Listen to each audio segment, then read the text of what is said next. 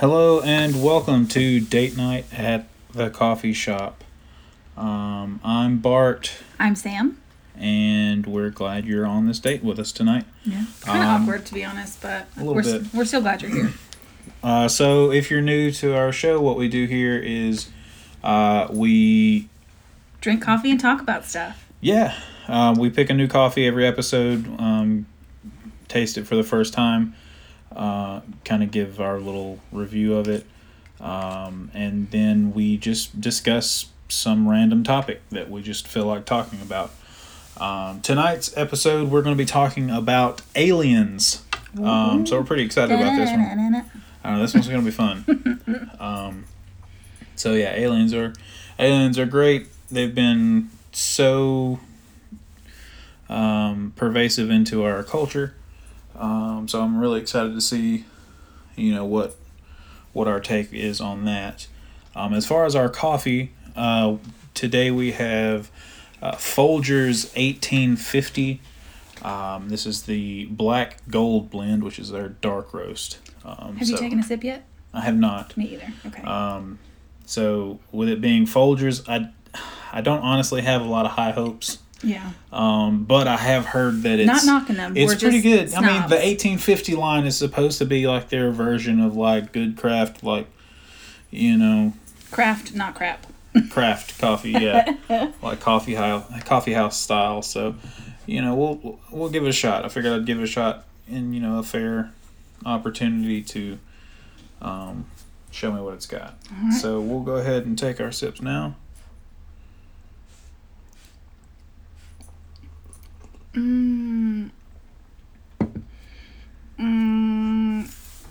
like that. Yeah, so it's not... That's kind of bitter. I mean, it's not terrible. Creamer, here we come. It's definitely better than, like, the regular Folgers. Just your regular house blend or whatever. Like, it's okay. But as far as, like good quality coffee beans, like, it's not as good as almost anything else we've tried. Yeah. It's got a very bitter smell to it. It doesn't After smell... Before brewing, it smelled like chocolate, and I had really high hopes. Yeah. But I mean, just after it's brewed, it just doesn't smell that great. Yeah, it's just... I mean, it smells okay, but it just smells like... coffee. Like your mom and dad's coffee. Yeah. Yeah. Your mom and dad's just regular Basic. morning coffee. Yeah. And so it's just not... Nothing to write home special. about. No.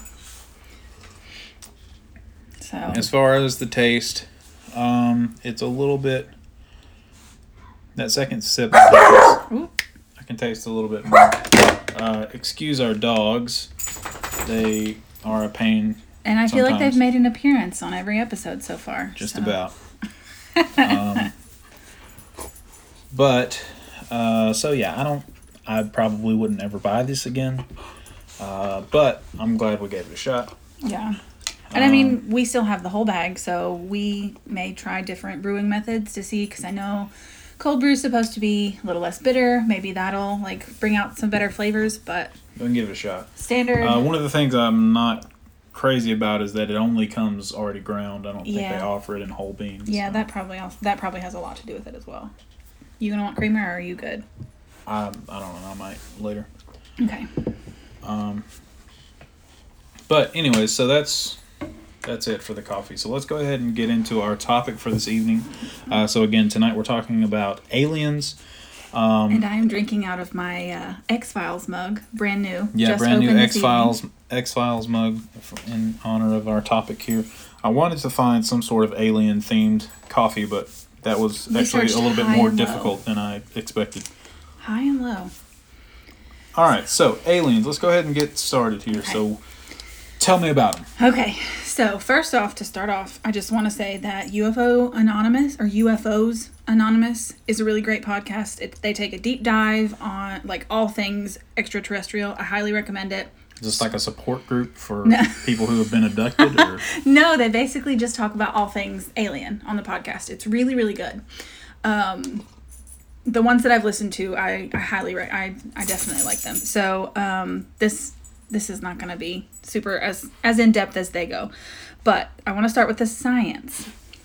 So the study of extraterrestrial life, formerly known as exobiology, now astrobiology, is the study of the universe, or the study of the origin, evolution, and distribution of life in the universe. So that life can range from prokaryotic organisms to like beings with civilizations more advanced than our own. Okay, so you say that it's the study of origin, evolution, and distribution of life, and so this is astrobiology. So, I mean, that kind of seems like that means there's something out there that they are studying. So, do we know what are we studying? So basically, they're studying, well, because we haven't really found anything yet. Right. So like they're studying things like planets that are in the habitable zone or Goldilocks, because we're in the Goldilocks zone. We're just the right distance from the sun and the moon and all that kind of stuff for us to like have good climate and all of that stuff. So they're studying planets that either used to have the components of life or are in a zone close to another star similar to ours in another galaxy that is in the habitable zone. Mm-hmm. So they're studying things like that. And so that also means like how life came to be on Earth too. Like that's a small component of it as well. Oh, so yeah. I know, I thought that was pretty cool. So the start of thoughts about life on other planets began with the idea of cosmic pluralism. So basically that's the idea that there are other worlds or other planets besides Earth that may contain life. And this idea predates Copernicus, which I found that really interesting. Right. So I didn't really think that before Copernicus we really had much of an idea that there were other planets. Right, exactly. So like when the telescope was invented and when they could prove that Copernicus was correct about the heliocentric theory. Right. Sun being the center of the galaxy, for sure. And that everything revolves around the sun rather than revolving around the Earth, right. Which is what they used to believe. I know, they used to think we were the center of everything. So, but yeah, so like once telescopes were invented and they could prove that he was right, the idea of extraterrestrial life just became really like a really popular topic, because I feel like the heliocentric theory was kind of like shifting literally everything. It was just kind of like, whoa. Yeah, we aren't the center. It changed everything. Yeah, it changed the center of the world, like the universe, really, or the center of our galaxy, So, like, especially with, as telescopes get more and more powerful and we've become, like, when we're able to explore space better, coupled with news coverage and growing suspicions of the government, it's just really, the topic of extraterrestrials in general has just blown up. And then this next thing, the Fermi paradox, named after a physicist, Enrico Fermi, is the contradiction between the lack of evidence for extraterrestrial civilizations and a high estimation for their probability. Right. Okay. So basically the high probability being that the universe is almost infinitely large. It's so big that all the possibilities would lead us to believe that there mathematically has to be that life happens somewhere else in the vast universe. Exactly. However, but the paradox is that we haven't found anything at all. Yeah. So we have no evidence to believe that there is such life, except for the fact that probability, like by the laws of probability, like there has to be, really. Right. And so in 1975, Michael Hart formalized the basic points of this argument into like a formalized paper, and they include the following. So there are billions of stars in the Milky Way similar to the sun. With a high probability, some of these stars have Earth-like planets, and if the Earth is typical, some may have already developed intelligent life. Also, some of these civilizations may have developed interstellar travel, a step the Earth is investigating just now. So even at this slow pace of currently envisioned interstellar travel, the Milky Way galaxy could, hypothetically, be completely traversed within a few million years. And since many of the stars similar to the sun are much older than the sun, it would seem that that would have provided plenty of time for an intelligent species to have essentially colonized us, at least explored us, at the very least. So, according to this line of reasoning, the Earth should have already been visited by an extraterrestrial civilization, or at least their probes. Right. I mean, that makes sense. I know we've had this discussion just recently. I think it's so interesting. The idea that, like, I don't know, like, because we watched that TED Talk and you're just like, I don't agree with it. There's a TED Talk by Stephen Webb, I think is his name. I don't remember his name. It was not of note. It was good. I thought it was good. I definitely think this paradox is worth mentioning. Even though you're... I mean, honestly, I think there has to be life somewhere. I fall much more into the mindset of the probability has to allow it to happen. Right. Well... Because so many variables and like I said, the infinite vastness of space. Like absolutely. There has to be another planet somewhere that has life. Well, right. And I think the Fermi paradox is particularly and specifically talking about intelligent life. So, like, civilizations beyond our own. Does that make sense? I think that's what the Fermi paradox is kind of referring to. It's specifically beyond our own, or just intelligent like us, or even... Well, see... Intelligent as far as, like, self-awareness, or intelligent as far as, like, far advanced beyond races. us? So I don't know. Like, I don't think that that's clearly defined in the Fermi paradox, but I do think that, like, it's definitely talking about intelligent life. Right? Because, I mean, there is a high probability that there's a planet out there. Well, there is a planet out there that's in the next galaxy over that is in the habitable zone. And it's very possible that that planet has life of some kind. It just may not be intelligent. It may be prokaryotic or, like, single cell, for sure. Right. So I think, like, the Fermi paradox is talking about specifically intelligent life. So, like, life like us, I would assume. Right. Self-aware. Right, sentient enough to even discuss the concept of space travel, really. Yeah. Okay, so in 1984, the SETI Institute was founded, and SETI it stands for the Search for Extraterrestrial Intelligence. It was founded by a group of researchers who were interested in searching for extraterrestrial intelligence, but were currently working within universities where funding wasn't enough to cover what was needed for the projects that they were interested in, basically. So it's pretty cool. Like, and I think it's been, like, it was founded in 1984. How many years has that been? And we haven't found any. 36 years. So, also to note, in November 2011, the White House released an official response to 2 petitions asking the government to formally acknowledge that aliens have visited Earth and to disclose any intentional withholding of government interactions with extraterrestrial beings. According to the response, awful bold. I know, right? Like, hey, you're going to tell us if they've been here and if you've been hiding it from us.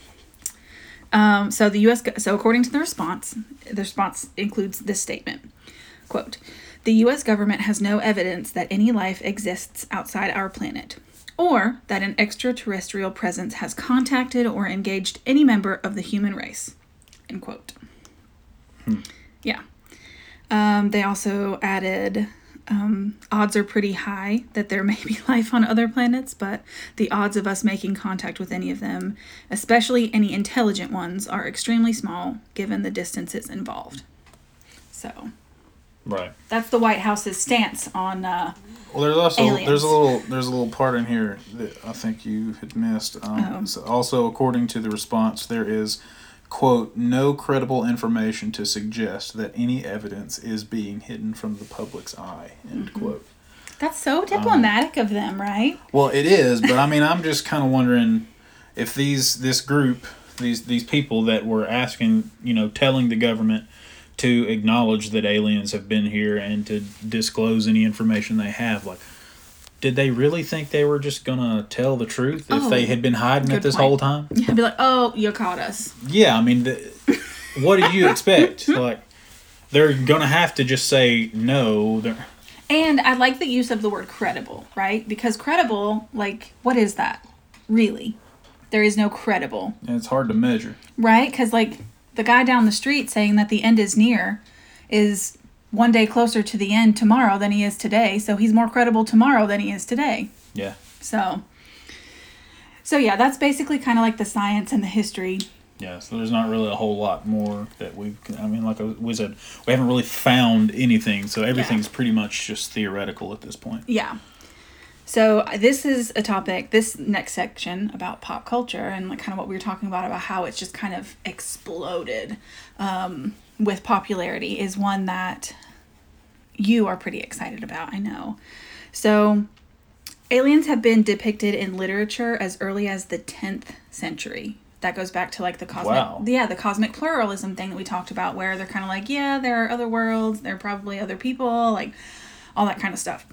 So the amount of alien literature and entertainment obviously could take years to go through. Like, it leads me to wonder like where this fascination comes from. Like with just like what's out there. You know, like I wonder if it comes from this, not wanting to be alone in the universe. Yeah, I think that's part of it. I mean, a lot of it was like back in the day, people used to, actually go outside sometimes. Wait, what? They would stare up at the stars, and especially when you're out in like say the country or somewhere not close where we're from. Yeah, not near a city, but if you can get out, where the skies are really clear, you can see all the stars. Like, you can kind of just get a sense of like how big it is out there. Yeah, for sure. Absolutely. And so to just kind of wonder like what all is out there, because I'll likely never get that far. Yeah, absolutely. So when it comes to like more aliens and things like that in pop culture, the first movie I could find was originally a Russian silent film that was released in 1924 about a man who daydreams. This is kind of morbid. He daydreams about killing his wife out of jealousy and traveling to Mars, then falling in love with the Queen of Mars. And that movie is called Alita. So that's the first one that I originally found. But after some more research, I found a French silent movie that was made in 1902. It was called A Trip to the Moon. And it's basically about what you would expect. An astronomer decides to build a capsule in the shape of a bullet. He shoots it at the moon out of a cannon, and the capsule gets stuck in the man in the moon's eye. The Earthlings then get out of the capsule, and then they start a fight with the Selenites, I think is what it said. I think that's how you pronounce it, aka moon aliens. And then they are getting their butt whooped, and they escape and come back to Earth with a captive Selenite that they parade around town. So that's actually the first alien movie that has ever been made. Cool. So I'm just wondering though, like, so this astronomer, and I mean obviously it's a movie, but so he just builds a capsule, a hollow bullet, in the shape of a bullet, and shoots it at the moon out of a cannon. How did they? Yeah. So okay. So he just shot this thing out of a cannon to get there. Yeah. How did they get back? I don't know. The movie doesn't really disclose that. I want to say it just says they escape and come back, but how? I mean, because did they build another cannon while they were down up there, or? I think it gets dislodged from. So I want to say, this is all very extensive Wikipedia research. I want to say that the movie plot, somebody falls off the moon. They're on the moon, they fall off, and then they fall into the ocean. So they just fell off the moon. Yeah, they fell off the moon. Oh, okay. Yeah. Well, why didn't they just fall off the Earth to get up there to start with? I have no idea. But I think the man in the moon, like, kind of gets the bullet unstuck from his eye. Right. So he just sneezes and shoots it back to Earth, maybe. Right. Yeah. Who knows? It was very accurate. Yeah. Very scientifically accurate. Sounds like it. So, also, side note, I'm super excited about this. I found out in my research that there is going to be an Avatar 2 and 3. Which, what's that? What? I mean, the first one was good, I guess. But you guess? It was good. I mean, it was pretty good, but I just don't think it's necessary to make another one. I want to see more of the Na'vi. Thank you very much. So, moving on, I guess, since you're not excited about it like I am. In 1975, almost 2 years before Star Wars, James Earl Jones stars in a movie reenactment of Betty and Barney Hill's alleged abduction. And we'll get to their abduction a little bit later. But, like, he's been in space movies for a long time. Before they were a thing. Even before Star Wars. That's crazy. Yeah. And there is a full list of, like, extraterrestrial movies on Wikipedia that is super long. So there's tons to go through, and they're all pretty humorous to look at, actually. But I do want to add, and I want your opinion on this, that the musical Little Shop of Horrors, along with Superman, are technically alien movies. Okay, technically, yeah, because they involve aliens. Superman's an alien. Yeah, he is an alien. And the musical, that's such a genre bending thing. Like, the musical Little Shop of Horrors is also a sci-fi movie. Like, how cool is that? Yeah, technically. You don't seem as excited about that as I thought you would be. Well, I mean, it's just... it's hard to classify Superman as an alien movie. But, I mean, yeah, technically. He's an alien. Yeah. Totally an alien. So, what are some of your favorite alien movies, shows, whatever? So, one of my favorites... honestly, I don't even really remember a lot about the actual movie, but I remember loving it as a kid. Was Mars Attacks. I don't know if I've seen that, actually. It's super old. I think it came out in like 95 or something, and it was just like these... Super old, you say? Well, yeah. But it's just like these aliens came to like conquer the Earth. They can't really even speak English. They just like whack, whack, whack, whack, whack. Oh, And they have like these glass domes over their head. Yes, I remember the artwork from the cover, but I don't think I've ever seen it. I think I've seen previews. It was cool. Coneheads that's an alien movie, right? They're aliens. Coneheads. Yeah, they're aliens. I was also a huge fan of Men in Black. Oh yes, that movie is all of them. I loved all of them. Even the latest one was so good. International? Yes. It was pretty good. It was just a lot different. Yeah, I liked it though. The first one was the best though. It was so good. So good. And then also, I mean, I'd be remiss to say Alien. Of course, I didn't actually watch Alien until just a few years ago. Yeah, we watched I never them. really got into them that much. Yeah. My sister loves Aliens. Yeah. Or the Alien franchise. She really likes them. Yeah, they're super good. But there's so many.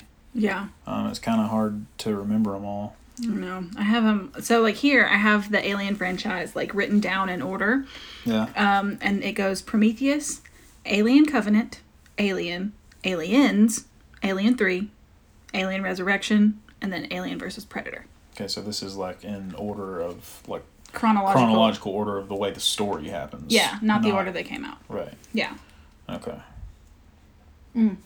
So they just kind of tried to go the whole Star Wars route. Yeah, that's go what I back was saying. and tell the rest of the story later. Yeah. But I will say, like, I am super proud that I got you kind of hooked on X-Files. I'm going to take that as a win. That's true. For me. Yeah, I do. I forgot about X-Files. We were talking mostly about movies, but I do love the X-Files. Right? You're welcome. Now Such I a never really gift. watched it when I was younger. Such a gift. But yeah, I'm glad we watched that because it is awesome. Yeah, I used to have, like...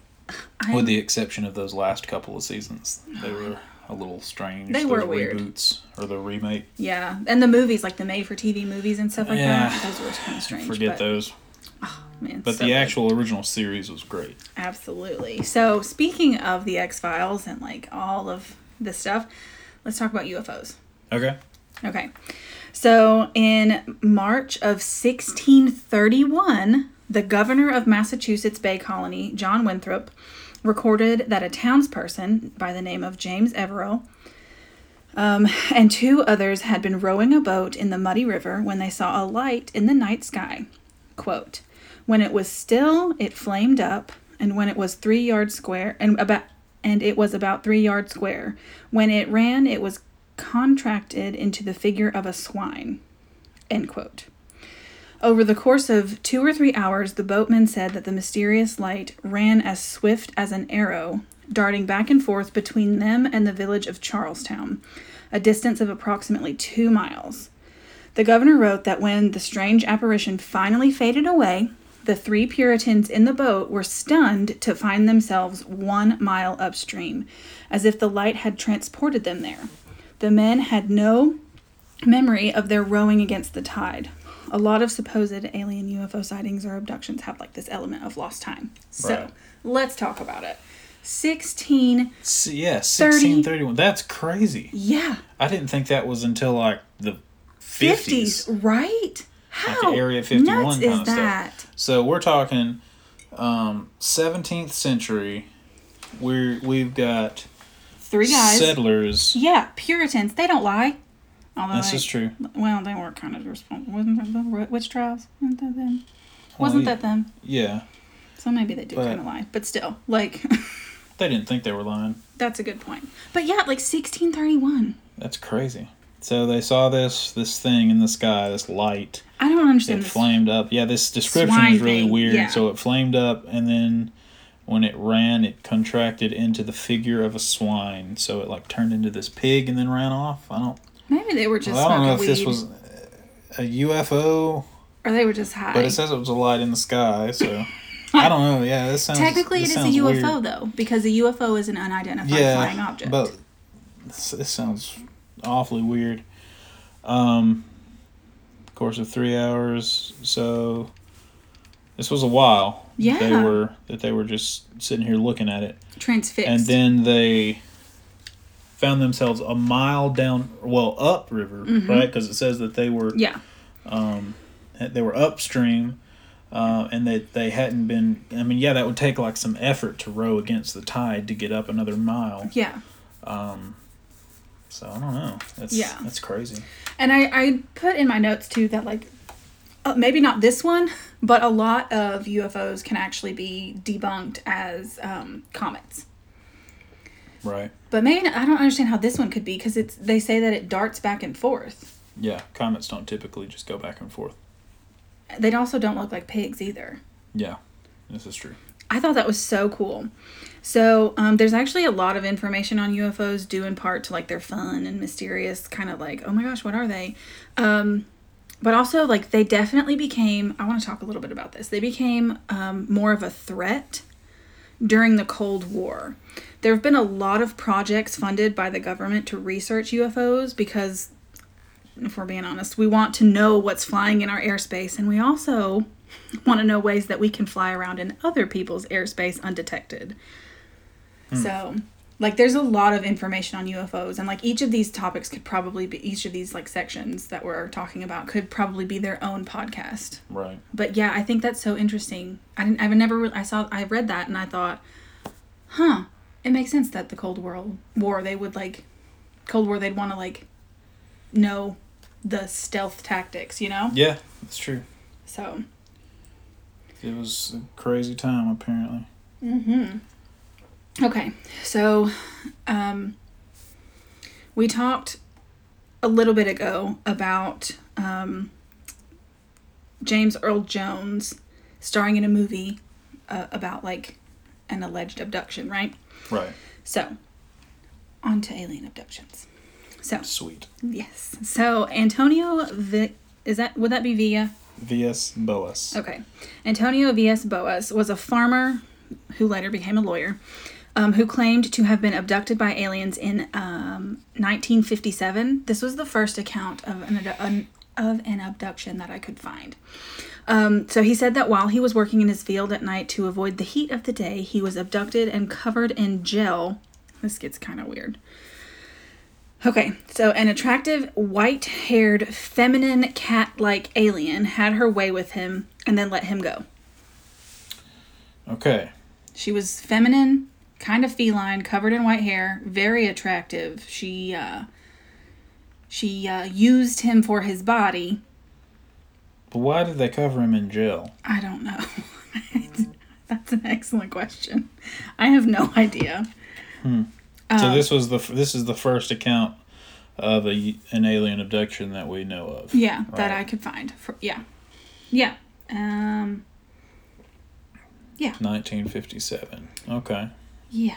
Well, that's definitely an odd recollection. I remember in reading, like, his statement, he remembers feeling, like, super incensed that they had just, like, used him to get this cat lady alien pregnant, essentially, because some of her, like, motions after the fact were kind of, like, pointing at her stomach and, like, oh, yeah, like, now I have your baby. It was weird. It was strange. So, yeah, that's the first one. I mean, I don't know why you'd make that up. Yeah, I definitely don't know why he would make it up. That's for sure. Especially with this being like the first recorded case, there at least that we can find. Like, if you've never heard any other kind of stories about this kind of thing happening before, who would just make that up? Right. So the next one that I could find, in September of 1961, Barney and Betty Hill reported an alien abduction on a drive home. So this is the one that James Earl Jones played in. Yeah, that he reenacted. So, okay, on a drive home from, like, a vacation, they lost time. I think it was, like, 3 hours. Later, through hypnosis, they recalled the events of the night, and the details of the night shaped how we talk about aliens to this day. So, the current abduction stories of experiments and probing and assaults and all that kind of stuff can be traced back to these two stories. Right. Okay, so this is like a big deal. Yes. So basically they said, this isn't in the notes, I'm remembering. They basically said that on the drive home, they saw this light that was moving, and they originally thought it was the moon, because you know how when you're in the car, sometimes it looks like the moon is moving along with you. Well, turns out it wasn't, because it started to dart in front of the car and behind the car, and it it got really close to the car, and so, like, Barney, I think that's his name, right? Yeah, Barney. He sped up, and, like, they got to, like, an overlook, and they saw the saucer. They finally saw the shape of it. It was a saucer, and they saw, like, men in, like, because it was, like, windows all around, so it was, like, two plates almost on top of each other, and then, like, glass in between them. Does that make sense? Yeah. Like what your typical flying saucer looks like. Right. And so, like, he saw them looking out at them, and then through hypnosis, they found that, like, when they were abducted, like, they did experiments on Betty and experiments on Barney, and they, like, probed them and, like, took samples of their hair, took, like, biopsies and all of that kind of stuff. Wow. Yeah. And they were, like, and this is something that was talked about in a lot of the articles. They were an interracial couple.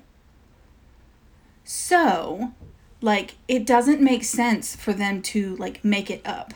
Right. Because during this time, it's in the 60s.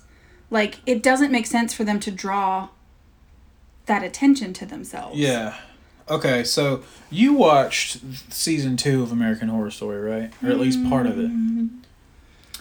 Tell me what that one was about again. It's the one where they're in the insane asylum. Oh, I only got to like episode 3 or whatever. You only watched a few episodes. Yeah. But so there was a part in there where there was this one of the people that was in the asylum, I don't remember what his name was in the show, but I remember it showed like flashbacks of like his time before he got in there. Mm-hmm. He apparently had he was a white man and he had this black wife, and they were like, basically, I mean, they were being like discriminated against and all this kind of stuff. Like the local townsfolk did not like this. This was in like the 50s. And there was some kind of deal about, like, I think there was the whole alien abduction kind of thing. And then he ended up going into the asylum. So that is probably, probably what he was based on then. Yeah, well, it would be reversed because Betty was white and Barney was African American. Oh, okay. Or a person of color, I should say.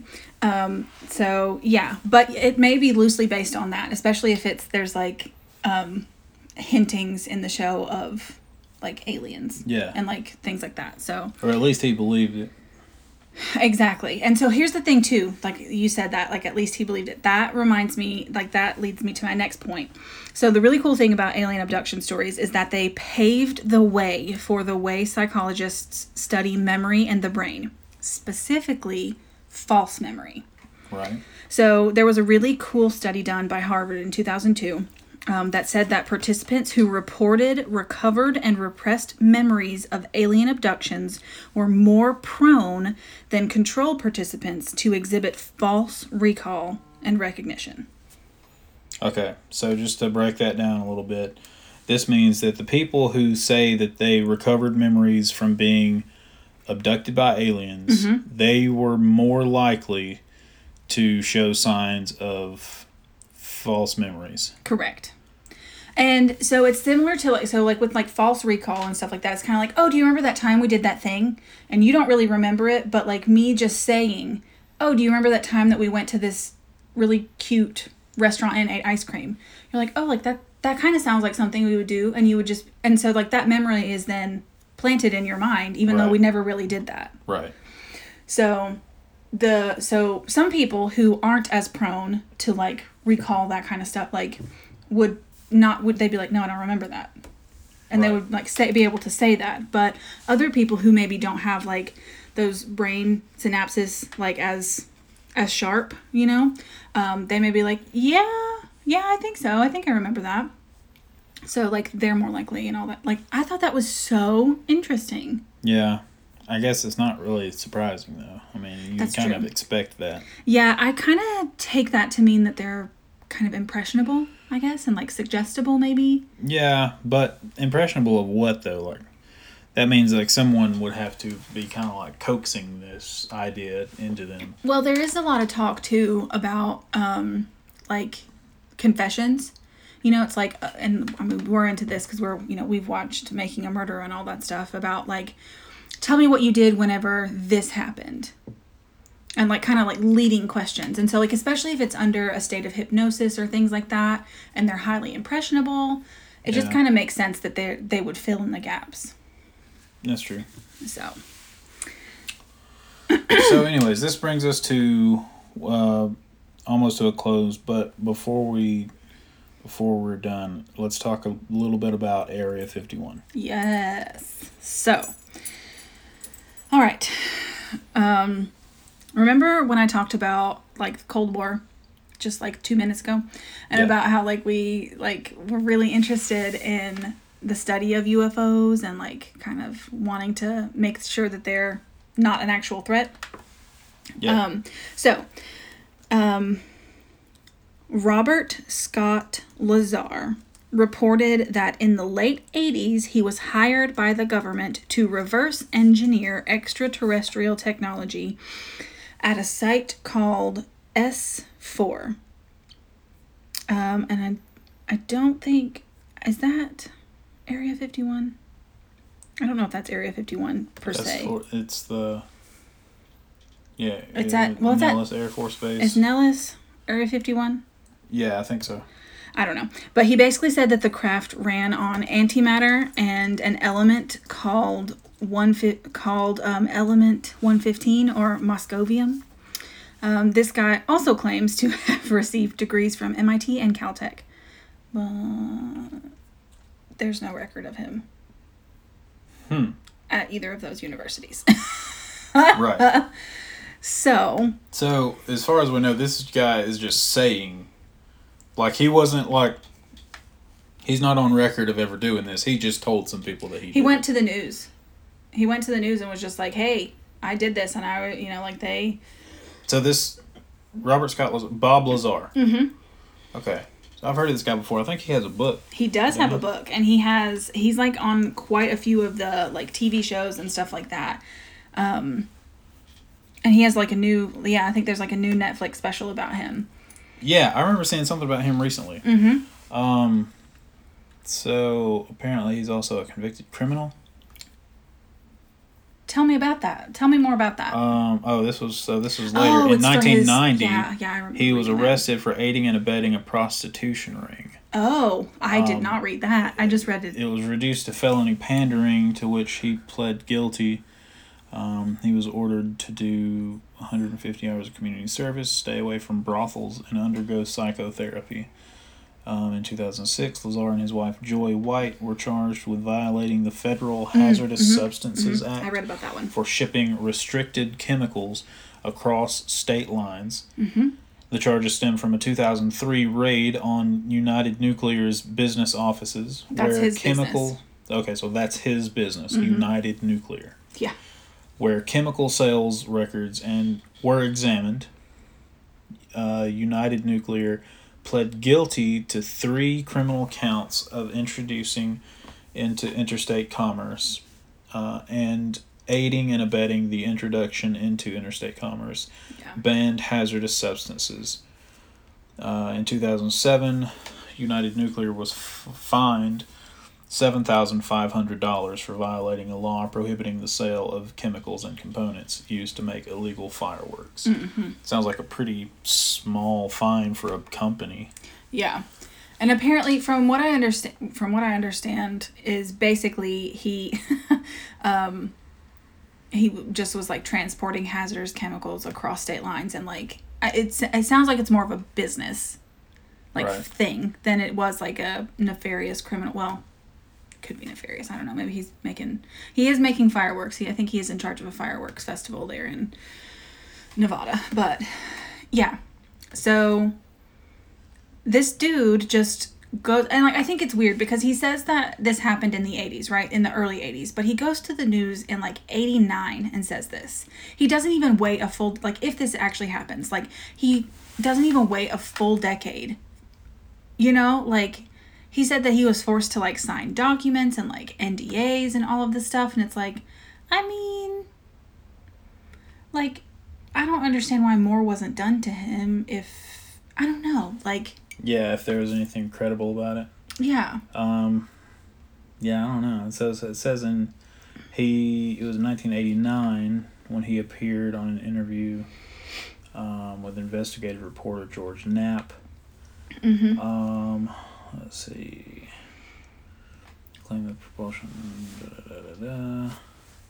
So he goes into a lot of detail about what supposedly was fueling these crafts. Yeah. It was a lot of science speak. All I could get was antimatter and element 115. And from what I understand, element 115 is like a common phrase used in a lot of sci-fi stuff. But that element later probably came from this. Right, and like it later turned out to be, he later called it like moscovium, which hadn't been discovered at the time, but it was then. I don't know. Like it was discovered later. So super weird. Yeah. Weird. So, what are your thoughts on Area 51? I don't know. So first I do want to go ahead and just kind of correct myself. Nellis Air Force Base is not the same thing as Area 51. Oh, where is it? So you mean that they're transporting alien craft across multiple Air Force bases and it's not just at Area 51? Yeah. That's so Nellis Air Force Base is in southern Nevada, and the supposed Area 51 is just a highly classified U.S. Air Force base, located within the Nevada testing and training range. So they're likely very close, but I don't see anything naming them as the same thing. Well, maybe they are the same thing, and they're just kind of like... It's possible, but I don't... I just remember Will Smith from Men in Black, whenever he's just like, there's an Air Force base right there. And the dude's like, I don't see it on any map. And he's like, it wouldn't be. So, That's all I know about. Yeah, so I can't really see... I don't see anything that links them as being the same one. But if you're from the government, call us and let us know if it's the same thing. Yeah. Don't kill us. But don't kill us. Basically, it all started from this supposed... Yes. Which we haven't really gotten into yet. This supposed incident in Roswell, New Mexico, that everyone says was a UFO crash landing, and that's what they apparently were studying at Area 51. Mm-hmm. Was this crash site with the craft and apparently some alien bodies that they found. Yeah. Yeah. So that's crazy. Like, I just... The military's stance was they say that it was just a weather balloon. Right. But nobody's buying it. Right. Well, see, when I was looking at this and looking at, like, the threat during the Cold War and all that kind of stuff, when did the crash happen? In 47? Yeah, 1947. So, when I went through this, I kind of looked up a little bit about, like, near misses in our history, and I couldn't find a whole lot. Like, whenever, like, we were on the brink of, like, war. Right. So, I just wonder if this was, like, an enemy craft that we shot down and were not allowed to say. Does that make sense? Yeah. I don't see why they would have not said anything, though, because you would think that they would kind of want to put that out there, like, hey, we shot down some communist. Well, maybe, but that's pretty close. Like, they flew over quite a bit of That's true. U.S. space. Yeah, I guess if they didn't want everybody to let everybody know that they had made it that far. Yeah, like because either way you go, like, yeah, it's Nevada. It's Nevada, but, like, you would still have to fly. It's pretty close. Yeah, still. you still have to fly over quite a bit of U.S. airspace and, like, land. Yeah. So, I don't know. It's really interesting to me. That's an interesting theory. We gotta take a road trip. Yeah, definitely want to go out there and see the aliens. Oh my gosh, yes. So while we're on the subject of Area 51, though, we got to talk a little bit about this. I'm not really sure what it was. Movement? This movement, yeah, I guess is probably the best word for it. That came about last summer of 2019, around July, I think. Storm Area 51. Yeah, this idea, and I'd heard from the guy that actually had started the idea, and it really was just a joke, and it just took off. But so this kid gets on the internet and just says that we should storm Area 51. They can't stop all of us. Right, they can't stop all of us. So this was like a Facebook page that they started, and so their plan. And I believe the date was supposed to have been September 20th. And so their plan was to, quote, everyone meet up and, quote, Naruto run to Area 51. Oh, that's because funny. that would make them faster. Oh, of course. Obviously, they can't shoot someone that's Naruto running across the desert. I'm sad I missed it. Yeah. Apparently, no one showed up. I had heard at one point that the only person that showed up was, like, this old woman. Oh, man. And, like, that was it. I resonate with her. I wish we could have gone. That would have been fun. Yeah, I'd that would have done been sweet. I think we should all go, like, every September 20th. That should be, like, Storm Area 51 Day. So, Can like, we take a trip this September? Every year, everybody needs to go meet up at Area 51 just so that we can commemorate this moment in our history. This auspicious occasion. As the moment we attempted to reveal the truth. Oh my gosh. But ultimately got too scared. So what day does September 20th fall on this year? And if it's a weekend, we're going. And we're just going to go hang out in Roswell and around Nellis, or maybe not Nellis, I don't know. But yeah. I think we have our... So it happens on a Sunday. Absolutely. I think we have our next vacation planned. Are you ready? Sweet. This is so fun. All right. Details to follow. Yeah, totally. But yeah, so that kind of wraps up our Area 51 talk. And I don't really have anything else. Oh, I'm just looking at the Storm Area 51 like Wikipedia page, and it says that like on July 10th, like there were like the FBI was ready, and the Air Force was ready. Well, honestly, I mean they kind of had to be, because I mean, what if they actually did? You know what I mean? Like, you got half the internet saying, "Yeah, we're going to go do this." You kind of have to at least. They were ready for it. You got to. So I mean, you can't just blow it off and then have them actually show up, and then you're not prepared for it. Oh my gosh. So basically the entire internet trolled the U.S. government. Yeah, it was pretty awesome. That's hilarious. I'm down to do it. Let's make it happen. I think this is a new yearly thing. I know. You heard it here first. So that's pretty much everything we got. So this date is coming to a close. I do want to thank everyone for joining us tonight. I hope you enjoyed it as much as we did. If you have anything, any topics you want us to talk about, go ahead. You can always email us. If you have any coffee ideas to try, go ahead and shoot us an email too.